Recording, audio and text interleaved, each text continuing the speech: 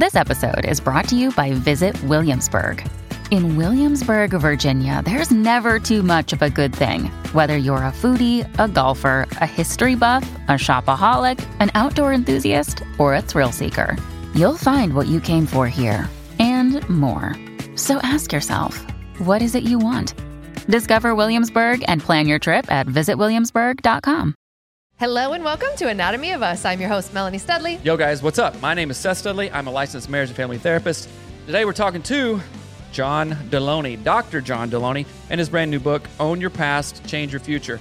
And we jam out on this stuff because it's talking about high accountability, fix your crap, own your stuff, and then move forward to create a life, a family, a relationship, a career that you love, that you want to live. So he's pretty cool. We talk about hunting and stuff, and this is not the first time he's been on the show. He's chill. We love him. You guys are going to love him too. So check it out. All right, you're going to love it. Enjoy.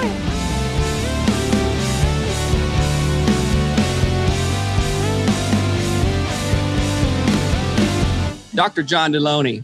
What's up, my man? What up? Yo, so how's it going out there in Nashville? We're rocking, man. Awesome. I for real need you to connect me with your artist. I've got to get some skulls behind me, man. Yeah. Do it. Yeah. I know a guy. Well, I know a It's gal. actually a lady. Yeah, Not a guy. Yeah. So How are you two? Y'all doing great? yeah, We are. yeah, doing good. Raising puppies, being raising coaches. puppies, doing some stuff, doing coaching. Hanging. What kind of dogs are you raising? Australian Shepherds. I'm obsessed. Don't even Do you ask. love about it. Australian Shepherds? With all of my heart. And when's your next litter due? They're here right now. I could fly you one. They're literally ready to go as of yesterday. Let's talk via text message when this whole thing's over. People don't want to hear us talk about your dogs, but I am They're coming the out there again best. to Nashville end of March. So we could sneak bring one in you a one. suitcase, yo. That'd be fantastic. I've done it Awesome. before. We've done it not, before. Well, not in a suitcase, but It's not. It's old school. That's old hat for us. it was a carry-on. Yeah. So, Delony, why don't you introduce yourself for folks who are maybe new to our show or don't know what you got going on? We know and we love it. So, yeah, tell us a little bit about. Let me introduce myself. What's that song? Let me introduce myself. My name is Yeah, remember that? Oh God, I do. Yeah. My name's John, and for about the last 20 years, I've worked in colleges and universities, and as dean of students, and also working in housing and all kind of different jobs. But I was a high school teacher, and then I also worked with police officers and first responders after hours to do crisis response, to show up and do death notifications and sit with people when the worst of the worst could have happened. And then a few years ago, I gave, 2 years ago now, was giving a talk to about 1,000 people at this event, and somebody here at Ramsey Solutions saw him and said, I want to hire that guy. We need a mental health person. And so for the last few years, I've just been writing and speaking and doing my radio show, talking to people when the wheels are falling off their lives too. Same stuff, just in a different medium. Right. Yeah. And I love. We all three have the same heart, man. There's so many people who are hurting and struggling. Mhm. And how can we set up the right people and systems and support for those folks just so they can make the next right decision? Yeah. Yeah, it was really cool to see you speak live. And it was funny because and I remember you even talking about it. Like you felt kind of uncomfortable or something. And it was like, I didn't know who you were, but I had seen you at the event, and then you spoke, and it was like the most impactful Well, hold on, thing what event? It was ever. the Ramsey Influencer event. Yeah. And I don't even know, February of, I have no idea when it 2 was, but years anyway, ago? Mhm. it was so impactful. Then you told the story about being on the phone with the father who was trying to find his kid, and you're on the phone with the police officer in the other ear, and like finding out that the kid had actually committed suicide. Is that what it was? He had And then you taken had his to life. He shout, died by yeah. suicide. Yeah. And then on the other ear, the dad, they had turned the phone on. So we've been tracking his phone, and he had turned his phone off. And then when the police officer turned the phone back on, when they found the body in the car, they turned the phone back on, and the father immediately called me and was screaming, cheering, like, we found him, he's alive, we found him. Yeah. And I was cheering too, because I'm a dad too. I mean, I was jumping up and down in my office. I was I was just a nerd, but I was so excited. And then my office phone rang, so I grabbed it. And I told the dad in this ear, hold on one second. And I grabbed my office phone, and it was the state trooper telling me they found the body of my student. And yes, I'm sitting there with the phones on both ears. And that was a holy moment for me. That was a hard, that was one of those reverberating moments that will last me forever.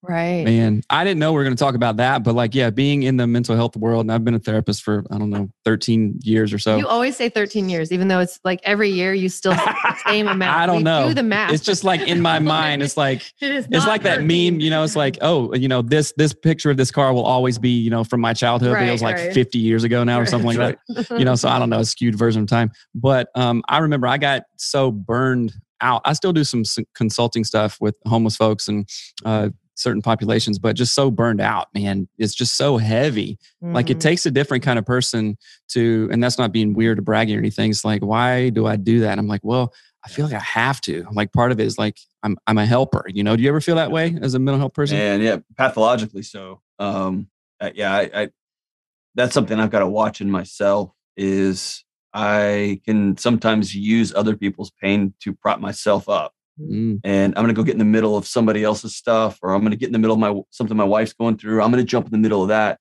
because she needs my help. And if I don't feel that sense of somebody needs me, then my instinct, it's not a great response, but it's to pout like, ooh. And that, yeah. So I have a pathological need to run into the building when the building's on fire. Yeah. It's not always the smart, wise thing to do. Yeah. But those people that you were helping are very thankful. That's right. That's right. You know, so it's like, but Seth, I think culturally, I think every one of us is, especially the last couple of years, man, has felt that need to sit there and just stare at our stupid phones all day long, waiting for the next thing and the next thing and the next thing and the next thing. And I think we've all got addicted to what's the next worst thing that's going to come. Right. And there's something about just putting that stuff down and choosing to, I'm not going to enter into that space because I'm not going to be of service to this interaction. Right. Yeah. I have a thought, like you were talking about, you know, the sort of the role that the thing that it does to your mind to be on the you know, metaphoric double ends of the phone there, right? With the father and then the police officer, and then your comment about what type of person it takes to do this work. And I would love to sort of, I don't know, dive a little bit deeper into what has this work done for you and how you see humanity? I know that's a really odd way to frame it. Oh, I love that question. Right. The work that you do is such clearly to me, as I see the titles of your new book and the title of your life, like as I look at you do your work, it's very clear to me that you're trying to expose something that you've seen in your line of work. And so I would love to know, what does all of these experiences show to you about humanity, and what does it teach you? I really was, and again, a steady diet of Pantera and Slayer over a decade will do this to you, right? Yes.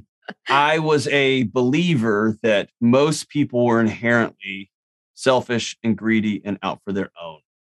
And when you look at something purely philosophically, when you read a lot of Nietzsche and you read a lot of old stuff, and intellectually that makes sense.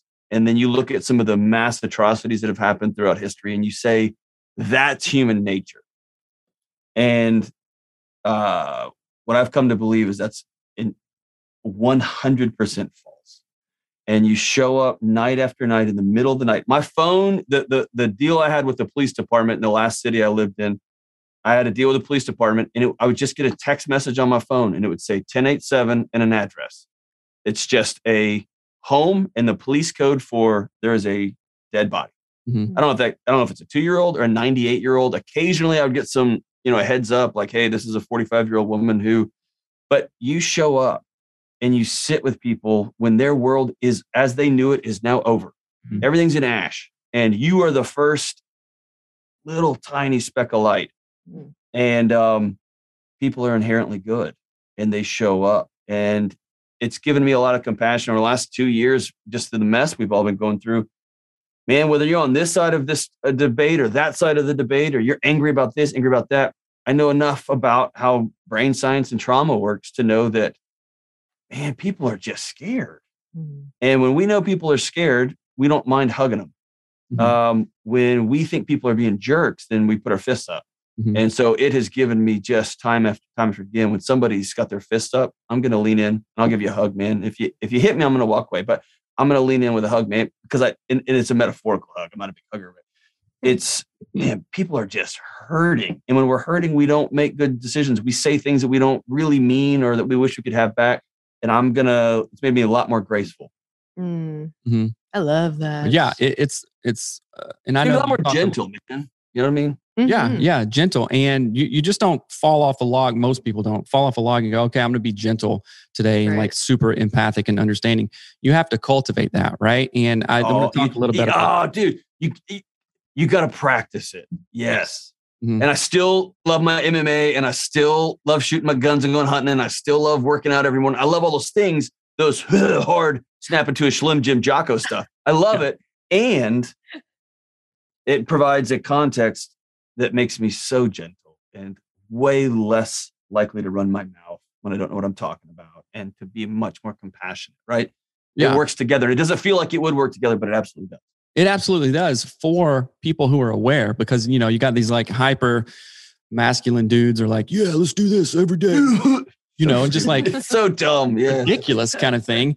And then the dudes who are like trying to balance that out and like walking that. And I have found, so yeah, I like super masculine stuff too. Like, okay, fighting, guns, like deer guts everywhere. It doesn't matter, right? I love it, like right? The Gwar concert. No, okay, so yeah. Deer guts everywhere. I love Gwar. That's like, yeah, that's the name of a record. Yeah, deer guts. It probably is actually. But okay, so let me tell you this story. So we were talking about hunting before we got on this call and stuff, and there was out here in Washington. Obviously, it rains a ton, right?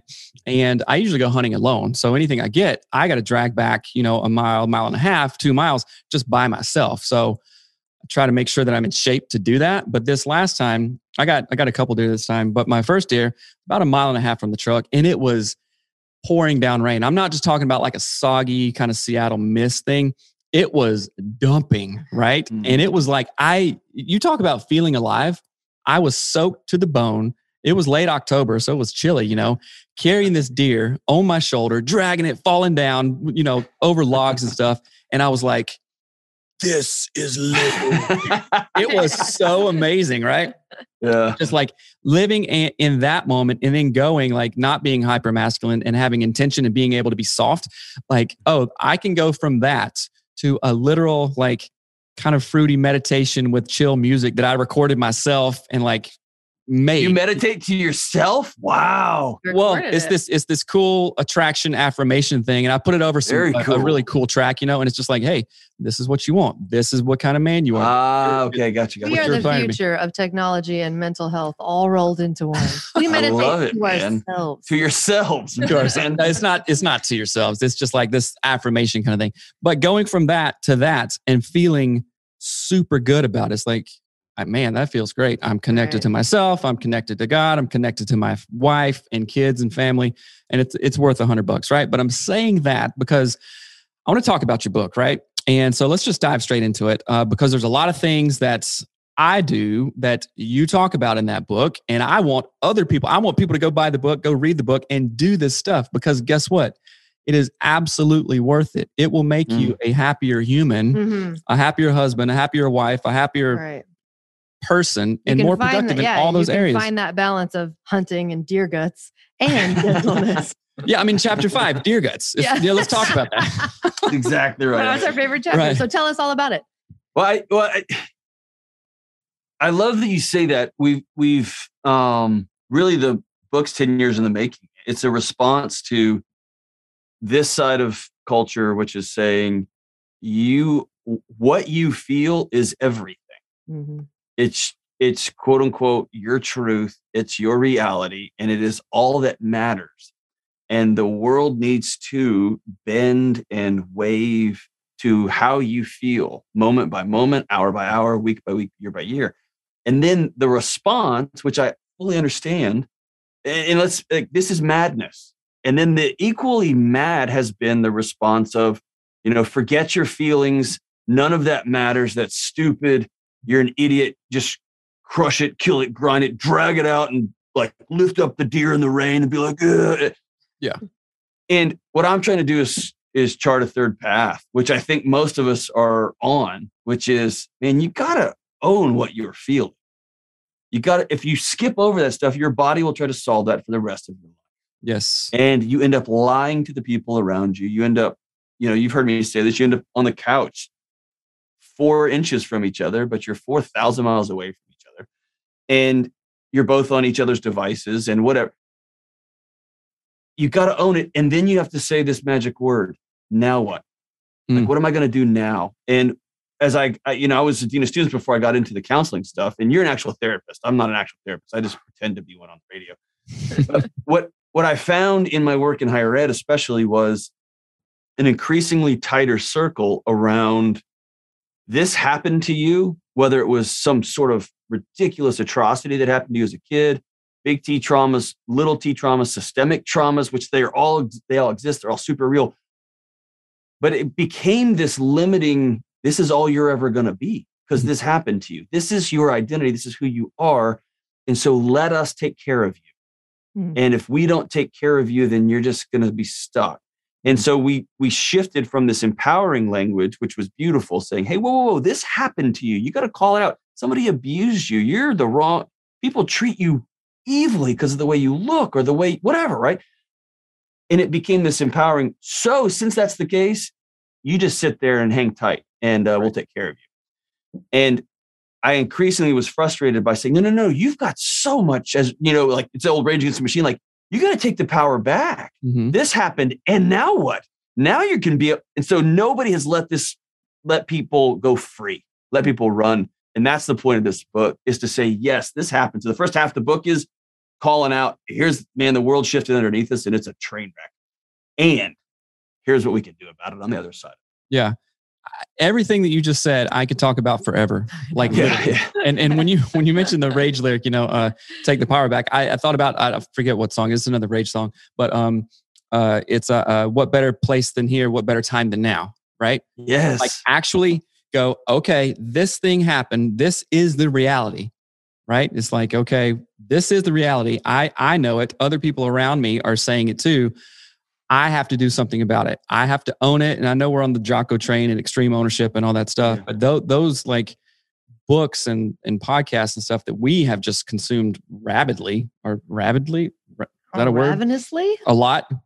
It's like a ton, man. We drooled and then we ate them. It was awesome. We just eating that up and going, oh man, okay, we did this in our own lives. And now we help other people to do it in their lives. And some people, honestly, unfortunately, go, no, I don't like what you're saying. I'm going back to. Right. I'm like, okay, Dr. Phil, well, how's that working out for you, right? That's right. I had a conversation. Let's look around, brother. Let's look around. Right. What we're doing isn't working. Right. Like, can we just say that? Yeah. And let's start from there. Right. It is so hard for people. Working. Yeah, it's so hard for people to hear that. I mean, it's like, no, it is. Yeah. It's like the most offensive thing that people can, as we do that in coaching, people are like, oh, there's like a audible guffaw that it's not, right? So talking about the difference between therapy and like mental health and then coaching, like in coaching, we take an ultra empathic approach. Oh yeah. And then like kick people's ass. Right. There you go. That's right. Awesome. That's right. That's why I love being a mental health guy on a radio show. I can say all the things that therapists are thinking, but don't say, right? You can actually say it out loud. Yeah. Right. And I think I think in many ways, that's why coaching is crushing mental health care right now, because there's so many barriers to becoming a therapist. And some of those boundaries are really important and we need them. But also coaches can say, hey, stop. Take a week off of the weed or stop talking to your wife like that. Quit. Right. Instead of, well, how does that make you feel? You know what I mean? You can actually say stop. And I think we often need to hear that. I sure do. Two of the most growth moments in my life is when a pastor / therapist looked at me straight in the eye, and he was an older dude. And this is when we were going through a hard time. And he was just like gave me a scowl and said, what are you doing? What are you doing? And I felt like that small, and that's exactly what I needed. And then another time when we hired a coach, he did the same thing. He's like, bro, both times that what felt is great, this? because I was next to you. It felt great to her because she's like, finally, he's got it. But like as a guy, and women need this too, right? We all need that person, hired or not hired, someone we respect, we trust, and we will listen to be like, what are you doing, man? Mm-hmm. Right. This isn't working. Cut that crap out, right? I want to make a comment on your book, though, really quickly. So hold on. First of all, the name of the book, Own Your Past, Change Your Future. Oh, there you go. I love. Thank you. I love it. We all do. We all love it. We all do, which we'll dive in. But what were you going to say? Well, so one of the things I think is amazing, and I cannot remember what book I recently heard this in, but you were talking a minute ago about how people, first of all, we're all kind of like lying to ourselves just a little bit to make it feel like everything's okay, everything's fine, right? It's like that meme with the guy sitting in the fire. I'm fine, right? Right. But what I love about this is that you're owning your past and you're changing your future, which it implies a choice of growth, and it's very clear, like you need to do something about it. There's an action, and I read something where they were talking about how the old model of therapy was always, like you were saying, what's the problem? It was problem-based. I was abused. I was this, I was whatever. And people would focus on the trauma, the problem forever, literally never, like a therapist would not be like, oh, well, what's the solution now? And they discovered that focusing on health, wellness, well-being, being centered, being balanced, healing, joy was what made people change. And as silly as that sounds, as like duh as that sounds, people don't understand that. And so I love that you're saying, like, I don't know, it's like all implied in the title. I'm excited about it. Yeah, let's dive into the 5 steps here. We have some notes. In the first, let's call this out first. I hate with all of my guts, and I hope you guys don't have this. I hate when people are like, change your life in 4 easy steps, or the 5 things to. That gives me makes me want to vomit, because life is too complex. It's hard. Right. I've seen that work in like 2 or 3 areas. One of them, which is Dave's right here. Like here, if you want to get out of debt, follow this. It works every time. Like there's so rare that those things work.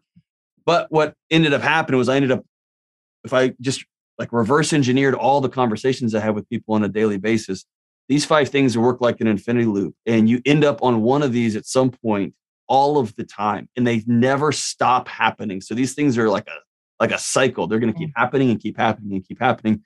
And it was at the end of the book that the woman who's editing this for me calls and says, you realize you just created a path here. I was like, nope, just trying to help people have a little bit better day. And so we actually added this at the end and looped back around as these things kind of laid themselves out in front of us. It was pretty neat. Yeah. That's amazing. Tell us, what are the 5 things? Tell us about them. Hold on. First of all, I agree with what you're saying. There is no, hey, like lose 1,000 pounds and get ripped as heck in 6 days kind of thing. I mean, there are, but those are just people that take your money and then, go away and retire kind of thing. And we all want a quick fix like that, right? We all want that. Oh, can I get ripped in 6 days, or can I? You know what else we want? We want a forever fix. Yes. And there is no day that I can spend in the gym that's going to be so great that I never have to work out again. It's not real. There's no great night of sex with my wife that we never have to sleep together. Like that was it. Like we're good for, you know what I mean? That doesn't exist. And we want there to be this Super Bowl moment for ourselves that it's all over. And it's not. You got to get up the next day and do it again. Then you got to do it again. And so we all want this quick fix, but we want a forever fix too. And it just doesn't exist. Is that how you pitched it to your wife? Look, we can't fix sex once. You got to get up the next day and do it again. You got to. Dude, she's like the Matrix. She's just like, boom, and it just, just goes right past her. That's hilarious. I love it. But I super agree with what you're saying. So you have like 5 steps repeated over and over, and it is a cycle. It's like seasons, right? There's not just like a forever summer. There's always a variance in weather, in temperature and stuff. And that has a purpose that helps perpetuate life and just the whole thing forward. Can I say something about that? Life is seasons. Like the trees grow even in the winter. They're dormant, but they're still growing. And I hate when people... They're still alive. They're still alive. And it's, I don't know, I have lots of feelings about that because life is cyclical. All things. Well, when we have winter, we don't say that summer's broken. Right. And so when we have days that we don't feel like going to the gym, it's not because, sometimes it is, but often it's not because we're losers or we are pathetic. Right. It's because our body's saying, hey, I need a break. Right. Mm-hmm. And if you can get in tune with yourself, awesome. And there's days I don't feel like going to the gym, and that's because I need to go. Right. I need to go. That was this morning. I woke up. I just got back from a flight late last night. I didn't want to go. I needed to get up. Right. Because if I didn't, it was going to be donut time. And then the next 2, then you know how that goes. But okay, so the first thing is important. We're born into stories. And so there's stories that we were born into, And these are the ones that our church told us about what you're worth and what women are worth. These are ones like, this is what a quote unquote normal relationship looks like. This is quote unquote what love looks like. We were born into these stories, and their cultural stories and their family stories. And then there were the stories that we were told. And this is when your third grade teacher said this one thing, or that boyfriend of yours looked at you and said, you're not pretty, whatever the stories we were told. And unfortunately, those stories that we were born into and the stories we were told become the stories we tell ourselves. And those become insidious, because if you look at the psychological research, which is hilarious, we all think we're pretty smart. At the end of the day, even if we hate ourselves, we think, I'm a better driver than most of y'all, right? Or I'm better at. We all think we're pretty smart. And when we tell ourselves these stories and they just sit on a loop over and over and over, he's the problem. They're the problem. We don't like them because they're different. They love like this. And so they're, whatever the thing is, it loops and loops, and we start to believe ourselves. And more insidiously, and we've talked about this offline, our bodies respond to those stories. They spin up every time. There's a threat, there's a threat, there's a threat. And so we may be moving on, but our body drops a pin in that one and says, they're dangerous, they're dangerous, they're dangerous. And we only have one danger response system, man. And the analogy I use in the book is, if you have a clog in your sink and you dump Drano in it once every 3 or 4 years, it'll burn that clog out and you can move on. If you just wake up every day and dump Drano in your sink, in short order, it will eat through your pipes and you'll have a mess on your hands. Mm-hmm. Man, the way we live, we don't acknowledge in these stories. We don't own these stories that we've been told, that we're just living over and over and over. And our bodies are fighting and fleeing and fighting and fleeing all day. And man, and then you can just look at the arc of the ACEs literature. Seth, you and I have talked about this. Oh, yeah. And we just get strokes and cancer and heart disease and addiction, you just die, right? And at some point, number one, you've got to own these stories. This is what somebody told me. This is what limiting things I'm thinking of. And then the second thing is you've got to acknowledge reality. So that's the CBT part of this. You got to look at this story and say, is this true? I got to demand evidence from this thing. Am I really too fat to be loved? Am I really a bad lover and I'm unredeemable, right? Am I really, you have to take ownership. Like, I'm healthy. It's a story I tell myself. I got to look in the mirror without a shirt on and be like, are we healthy? Right. And I did that the other day. Not doing great. So I have to acknowledge reality. Mm-hmm. And then this is important to me. You have to have a season of grieving and forgiveness. And this isn't one of the steps. This is just an is. And grief is simply one little thing. It's the gap between what we hoped for and what we thought was going to happen and what actually happened. Mm. And it could be as small as, I want to go eat burgers tonight. And my wife's like, nope, we're eating Mexican food. I just got to say that out loud, or I got to have it in my head.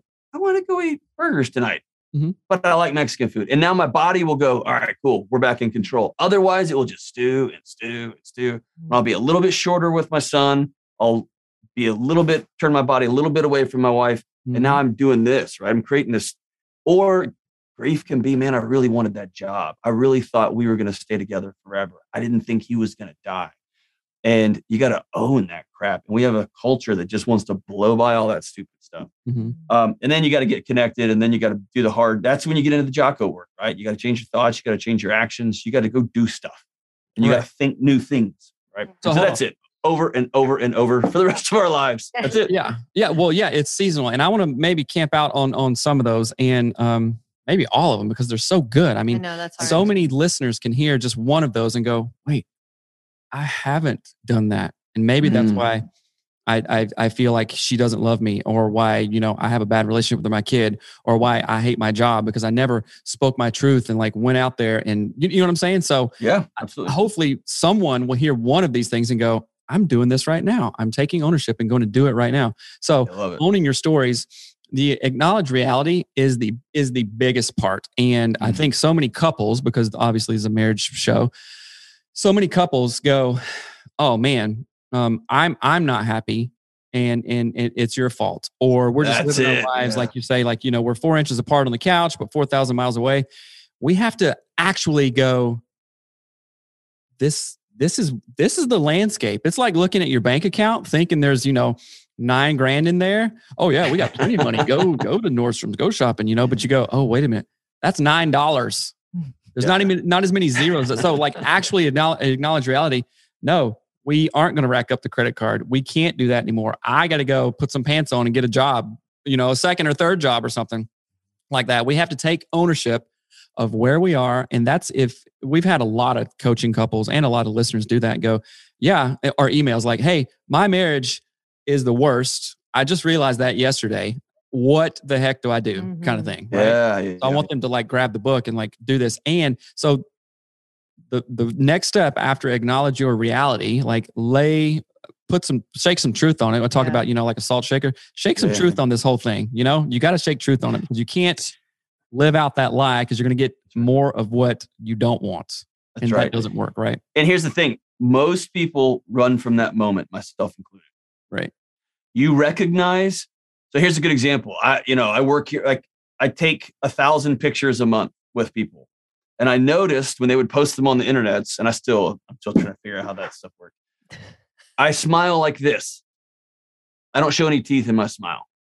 And I thought to myself, did you know when I was 16 years old, I was dating a girl who was, she was incredible. I had a major crush on her. She was a super knockout. She was so kind. And one day we were walking along doing something and she said, you would be so cute if your teeth weren't so yellow and wonky. And fast forward, I take pictures for a living now. And that story is still cycling it through me that if you smile, everyone will go, ugh. And here's the reality. It's not true. Mm-hmm. I got to acknowledge that. And this is where it gets hard. Now I've got to go about forcing myself. I've got to practice smiling as though I'm enjoying other people's company instead of like, I'm at a proctology exam, right? I've got to act like I'm enjoying this. And I got to practice that. It means I'm going to be uncomfortable for a while. Mm-hmm. And it's hard and I don't like it, especially when I'm tired, especially when I'm grumpy, especially when I only have $9 in my checking account. It's so easy just to roll back to, they're all looking at this anyway, screw them. And it's hard to keep your eye on that ball. So where does the growth happen? In your experience, physical, mental, spiritual, emotional, where does the growth happen? There is no growth. There is no life change. And I got to say this, like, be real clear about this. I am a lifelong Texan through and through. Like we made up the myth, right? We made it up. There is no growth. There is no sustainable life change in isolation. Mm. And so after you acknowledge this reality, oh my gosh, I got to change the way I eat. I got to change the way I talk to my wife. I've got to start leaning and practicing sensuality and desire again, because I got all about raising kids and following lists and routines. And I forgot my sexualized self. I got to start practicing that. Mm-hmm. You cannot make those changes alone. You've got to get connected to a gang, a group. That's why what y'all are doing is so magic. You're creating coaching opportunities for people to plug into and say, I need someone to walk alongside me. And we don't know how to be friends. There's a whole big chunk of this book on how to be friends. That's a section. And I even laugh, like, this is ridiculous that I'm writing this. And this is where we all are. Mm-hmm. I don't know how to have friends anymore. I don't know how to make friends anymore. I don't know how to say something stupid and then ask for forgiveness. We don't know how to do it anymore. Mm-hmm. So we just scroll and thumb it, right? And you cannot do anything without getting connected. So you can get the right workout program. You can get the right meditation app. If you don't have people that you're checking in with that are walking alongside you, whether you love them, they're your best friends, they're a coaching, they're a therapist, whatever, it's not going to stick. It's just not. Right. I love that because there are so many opportunities. It's like, it is ridiculous that you had to write a chapter. It's like a manual, like how to be normal. How to be normal. Right. Oh, well, I forgot because I've been on my phone for the last 10 years, But here, it's where we're at. It's where we're at. Well, yeah. When I was working at a law school, I would come home and my wife, was a star researcher. She's a professor. She taught teachers. So she taught teachers how to teach kids how to read. But she was a pedagogy expert. And I would come home and whine and complain. These students can't even do this and this. And finally, one day she said, here's the thing, quit your job or start teaching them the skills that they don't have. And I was like, oh yeah, I'm a teacher. That's my job. Right. And so I can whine and complain that we don't know how to make friends anymore, or we can just start having honest conversations about here's how to have friends when you're 40 or when you're 32. Here's how to be friends with your spouse and how to go have other friends too. Right. My dad used to say something when I was growing up, and now I'm like, wow, that was like knockout wisdom. That was great. And he always said to have a friend, to make friends, you got to be a friend. Yes. It's so simple. It's like, okay, if you want friends, be worth being friends to. Like, reach out to people, text your buddy. Go first. Right. I mean, people at your house. Yeah. Lead with vulnerability. Like, okay, do this. And sometimes I promise you, I think that we need new friends because me and Melanie are always like reaching out, checking in on people and doing this and doing this. I'm like, are we weird? We're thought leaders, not weird. I know that's just being silly. But that to your point, getting connected. Right. Yeah. And there are 8 million ways to get connected. You can do Toastmaster. You can go to church. You can not go to church. You can do this. You can like have actual real live meetups with friends that you made on Facebook that all you know them from is a Zoom call. You go, hey, we've been chilling for like 2 years through the pandemic. Stuff's cool now. Let's meet up in Dallas. Let's do this thing or whatever. Like I think Dallas was through the pandemic before it even started. I don't know if it was ever real in Dallas. That's a whole other conversation. They need your second point. Acknowledge reality, right? No. Good. I'm just kidding. I know you're from Texas. I love Texas. Hey, man, truth hurts. I'm acknowledging the reality. Right. I'm owning the stories. So we have done this. We've put ourselves out there. Like I did Toastmasters a long time ago because I was scared of public speaking, right? I was like, okay, let's do this and make friends there and join different mastermind groups. And we kicked off our own mastermind groups this year. In fact, badasshusband.com, that's a plug, right? And what it is, it's a group because we are the sum of the 5 people we hang out with the most, right? So for you, and I know that people you hang out with, and for us, we want to hang out with people who are up here, who have done stuff, who have wisdom, who have experiences, and want to talk about it because I can learn, and plus we can give back too. But the fact of getting connected, what if somebody's listening to this for the first time and going, man, that is me to the T, all over the place. I've been that way for the last 5 years. All I know is people on Instagram. And who knows if those are those real names. What do I do? Where can I start? What do I do? How the heck do I do this? Because I'm scared to death. It's an awesome question. So yesterday I was in Atlanta speaking at an event, and somebody came up afterwards and said, I'm lonely and I don't know what to do next. And I said, can I be honest with you? And she said, yeah. And I said, I can tell by the way you just asked that question, you don't like you. And then we had a human moment. And I thought, oh no, we may not be able to come, we had a real human moment there. Yeah. It's two easy things, man. No, I just made that up. 2 simple things that are incredibly hard. They're not easy. Hard. One is you have to look in the mirror and say, I'm worthy of relationships. I'm worthy of being loved. I'm worthy of being connected to. And I don't care if you're a Navy SEAL. I don't care if you are like a Wyoming cowboy, or if you're a single mom with 3 kids and you don't even know what day it is, you're so exhausted from all the work you're doing. You're worthy of having people in your life.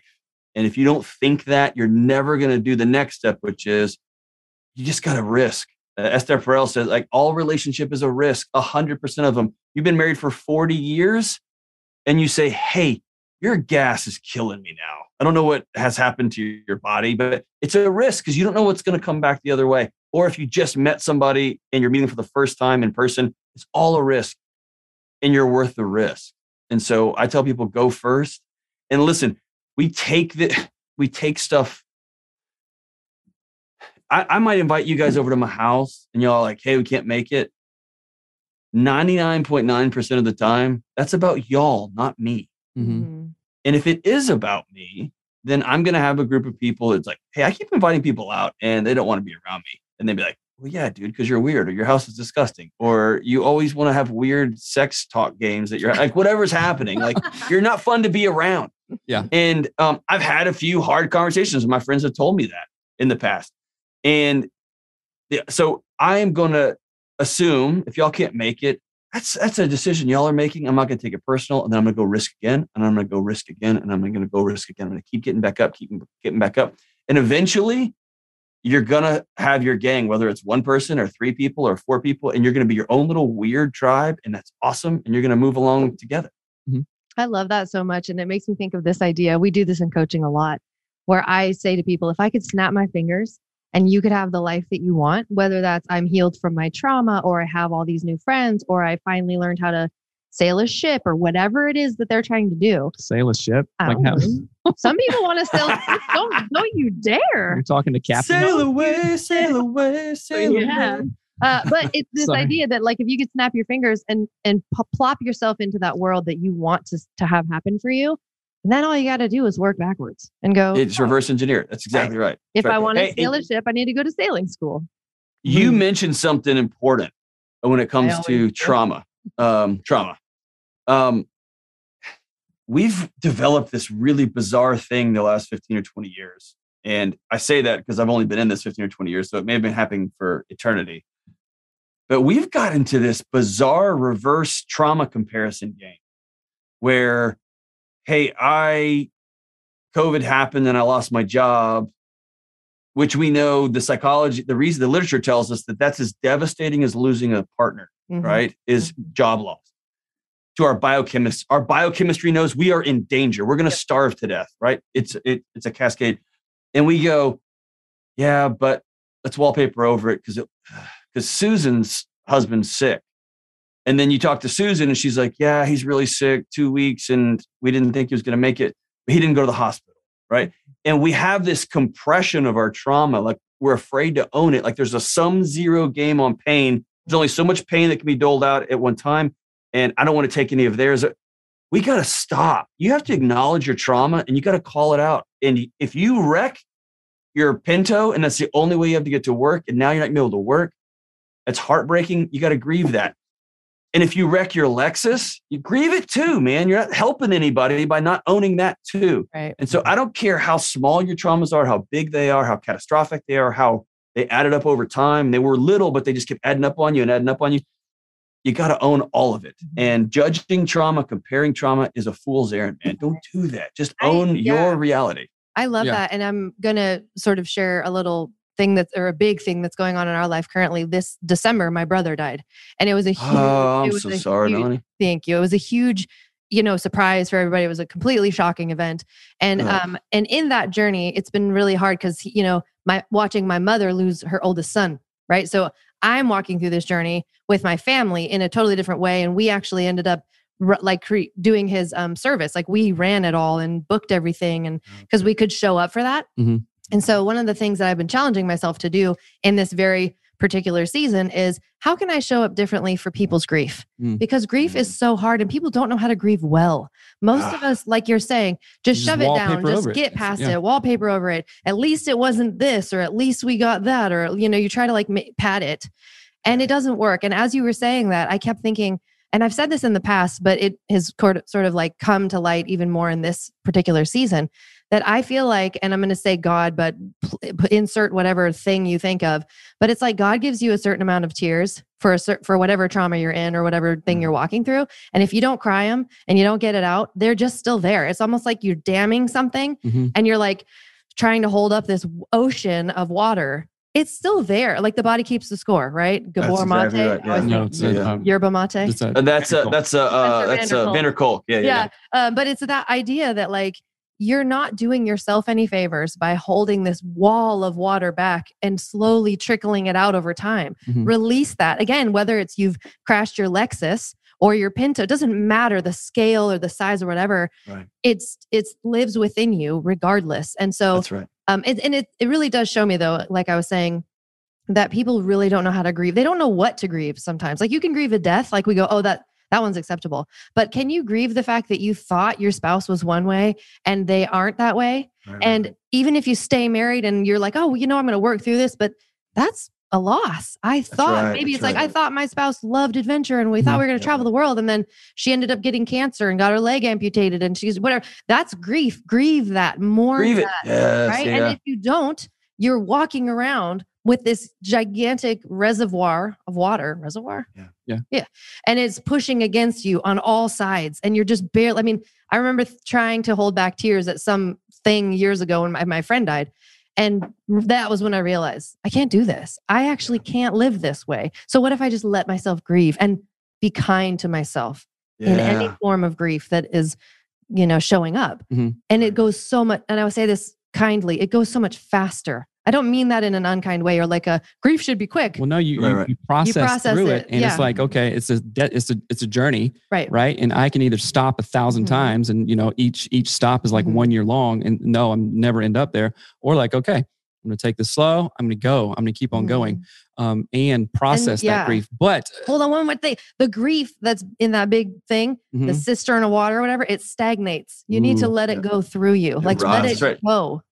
So there's a chapter called Grief in the book. I think it's called Good Grief. And it's how important that is.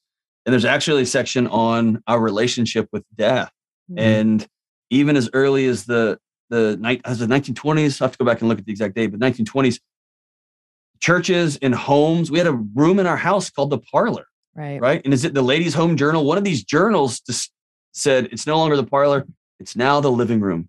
And we all have living rooms now. And we used to sit up with the dead. We couldn't outsource it. Right. And now we don't kill our food. We get 3 days off and you got to get back to work. And if you're an hourly worker, well, your grief costs you something, right? I mean, we don't have any sort of cultural ecosystem or support for grief, for passing over. And man, I think it's a critical moment. I talked to a dad on the radio the other day.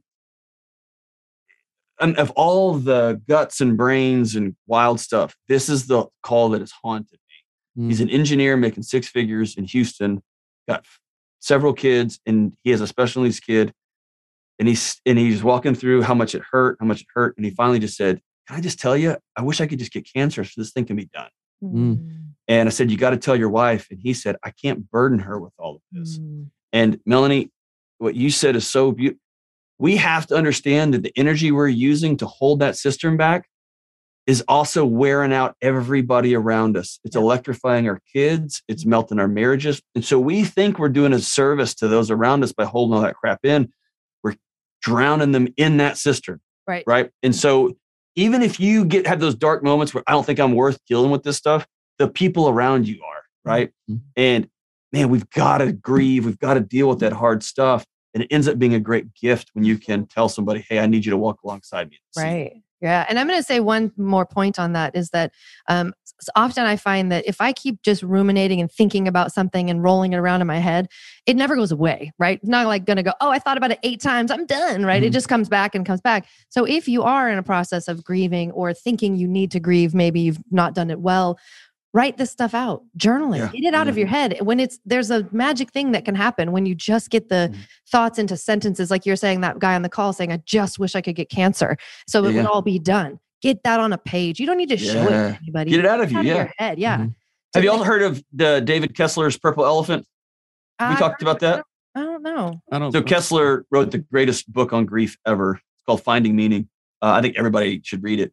But he's got a great exercise when he was working with parents who'd lost a kid and they cannot get their kid in the hospital. They can't get that kid in the casket. They can't get that picture out of their head. And he comes to them and says, all right, I want everybody in this room to close your eyes and think of a purple elephant. And it's like a yellow hat on the purple, whatever. And they all do it. And he says, open your eyes. You just proved it to yourselves that you can control your thoughts. You can't control the lightning bolts, but the moment that lightning bolt comes in, you have a choice. Am I going to meditate on this thing and let it take me down? Or am I going to replace it with another thought? And so if you had a spouse that cheated on you and y'all have reconciled and you're back in it, there will come a moment when you're just mowing the lawn and all of a sudden that picture snaps into your head. And that's the moment you have to choose right there. And if you will choose and practice over time, or that picture, you will think of something with your brother and your whole body goes, whoosh, we're back in this. And that's that moment. I'm going to remember a time that we were laughing so hard, milk came out our nose and we couldn't breathe, right? I'm going to remember that. I'm going to choose that memory and I'm going to focus and meditate on that memory. And over time, your body will begin to self-correct and it will pull those memories out because those are the ones that we focus on. And we have to continue to practice controlling our thoughts, but it can be done. Right. I love that. And I think awesome. Saying some of it out loud is really helpful. Like, grief demands a witness. Yeah. Oh, that's good. Like if, if someone's walking through an affair or whatever, like you have that oh my gosh, I'm mowing the lawn and I remember this thing, say to yourself, that doesn't serve me. That's not helpful. Be your own. Not helpful. Talk back to your thoughts, Yeah. But this is amazing. I could talk. I mean, no, was that really great. An invite to your house? We'll be there later. Dude, I would love for y'all to come over. Stuff. Hey, oh my gosh, yes. Okay, listen. So I read a remarkable book. I wish I was mowing the lawn. Seth, you inspired me. I got me a riding lawnmower. It's incredible. Oh, I was mowing and I was listening to a book and I thought it was just a flyby book. And it's short. It's called Chatter by Ethan Kross. Have y'all heard of this? I've heard of it. I haven't read it. So here's one of the things that's phenomenal. He studies the voice in our head that just loops over and over again. And here's a trick he passed along in that book. And it's one that, again, I'm jaded and grizzled at this point. And I rolled my eyes and I started practicing. And I was like, no way. I hate it when researchers are right, which is often. Right. Here's what he said. He said, we have different pathways in our head for I and me and we. That's our fight or flight circuit. And we have a different pathway for they and them. It's why I have a show where people all over the world will call me and ask me questions about their relationships. And then I'll go home and talk to my wife and be like, I don't know what to say to you, right? But if you call me and ask me about your marriage, I'm great because my marriage sets off my fight or flight, which we all know shuts off critical thinking. And now I'm just on defense. And so a quick hack was, and I hate the word hack. So I'm going to take that back, edit that out. I hate the word hack. A quick thing that you can do, a tool, is to say, John, that is not helping us. And when I talk to John in the third person, this is from a neurological researcher. When I talk to John in the third person, or I ask, hey, John, is this thought helping us? Is this helping my marriage? You will go, no, not helping at all. Right. But if I say, I get so pissed off. I remember that picture. I remember her with him. And I start, dude, now my body's off to the races, man. Yes. And then she walks out with iced tea. Like, hey, you want something to drink? And I'm like, why don't you take that iced tea? Right? Not helping anything. But if I will talk to myself in the third person, if I will journal to myself in the third person, even he brought up, that's why, and I never thought, I always rolled my eyes when athletes would say, me and my family were doing this. But on the court, LeBron's got to do what LeBron's got to do. And I used to think, oh my gosh, you're talking about yourself in the third person. Sports psychologists know you have to be somebody different on that court than you are in your living room because that person will crush your family. And so you end up saying, no, I'm going to distance myself from that guy. I'm going to be that guy over there. So anyway, that thought I just want to pass it along. It was revolutionary for me. So all the episodes of Seinfeld are on Netflix now, by the way. And we just watched that episode. I don't know if you watched Seinfeld, but there's this one episode where Jerry and George are in the gym and they're playing basketball with this guy named Jimmy. Yeah. And he only talks to him. He's like, Jimmy's gonna score. Jimmy's so That's right. Right. I love it, dude. Like, and they start hating him and stuff like that. But I love that. And the power of our brain. This is what got me literally into psychology in the 10th grade in the first place. And my career as a psychotherapist. We have the power. Like in my brain, they're like different, not personalities, because it's not like, pathological personality disorder or anything like that. But the fact that we can talk to ourselves like, hey, Seth, you got this. Seth, you're going to do good on that. Seth, you are worth it. All this stuff. And we are going to do it. It's like separate compartmentalizations that I just find so fascinating because I'm not talking to anybody else except myself. But is it me talking to me or is it the other me talking to me? And it's just trippy. Which me is talking to I know. And it's so powerful. So I love it. And so I want to be respectful of your time. We kind of got to like points 4 and 5, change your thoughts, change your actions. It doesn't matter. Huge. Just go get his book. And the fact that you're doing an audiobook, I could not be happier. I don't like to read anything. I'm not good at it. But watching you narrate that, I was so excited. I can't wait. Oh, they were. I didn't realize how many videos they were taking of me. They said it was hilarious. I can't talk without my hands. I can't either. That was actually the first thing I was like, he does it too. No, I can't help it. Narrate things. I'm like, it's the mind-body connection. I love it. I love it. So, John, tell people where they can pre-order the book and where to find all your stuff and where you want them to go. So, cool thing. During pre-order, BetterHelp stepped up in a way that's unbelievable, and they're giving away a free month of counseling to anybody who pre-orders this book. Awesome. Nice. And so I couldn't believe they came through with that. But if you read it and you think I need to talk to somebody, I was nervous to leave. I was apprehensive about leaving somebody with what I do now. And now they said, we'll step up and give you a phone number to call. So that's awesome. And there's a bunch of the audiobook, all that stuff comes with it. You can pre-order it and you go to johndeloney.com and it'll be there to pre-order. or you can find me on the interwebs on Instagram and stuff. And you can pre-order it from there too. Awesome. Well, one question I usually ask all of our guests. I know I asked you last time you're on, but what is one thing that's just bringing you super jazzed right now? I don't care what it is. And you can't say the book because I know we know it's the book. Dude, I know you're excited. Dude, no, man. You probably don't. You're like, I don't want to see it again ever. Yeah, I mean, it is a painful process too. I used to look at people because I wrote in academics all the time. When you're a nerd, you're a professional writer, which you are. Mm-hmm. And I used to write all the time. Man, why is there such drama? Write a book. It's not that hard, dude. It's harder than I thought, man. Wow. I really feel like I told a great story, and then you get a couple of editors, and they're like, "You're kind of an idiot. We don't know what you're talking about. You need to say it again. Say it clearer. Say it clear." Right. What's something I'm really jazzed about right now? This is me being honest. So, writing this book, I went through some stuff. Back through some stories that I had not dealt with in a long, long time. Mm. And there were seasons when I would be writing and I was raged. I was angry. My wife, what is wrong with you? And I was revisiting some stories that in my life that I thought I'd healed from. I hadn't, man. I just passed over them. Mm. And so something that's got me jazzed right now is it's really a season of reclamation for me. And it's easy to walk to get on a podcast or get on a radio show and talk to people about how they should be living their lives. But man, you got to take your own advice and you got to live all of it. And so I've going back and healing from some of this stuff, just learning to walk lighter again. Weight's falling off my body. I'm laughing a lot more. And so that's really got me jazzed up. And a lot of that comes from, man, this stuff doesn't matter. My kids matter. Having a good marriage matters. My friends matter. And so plugging back into some of those things makes this stuff better. Mm-hmm. But that's really got me fired up right now. And dude, once the book was over, I got my guitar back out and plugged it in. And now it's back to metal time and it's going to be good. Nice. And with the biggest amp ever, the amp that touches your ceiling. I have a really low self-esteem amp, that's for sure.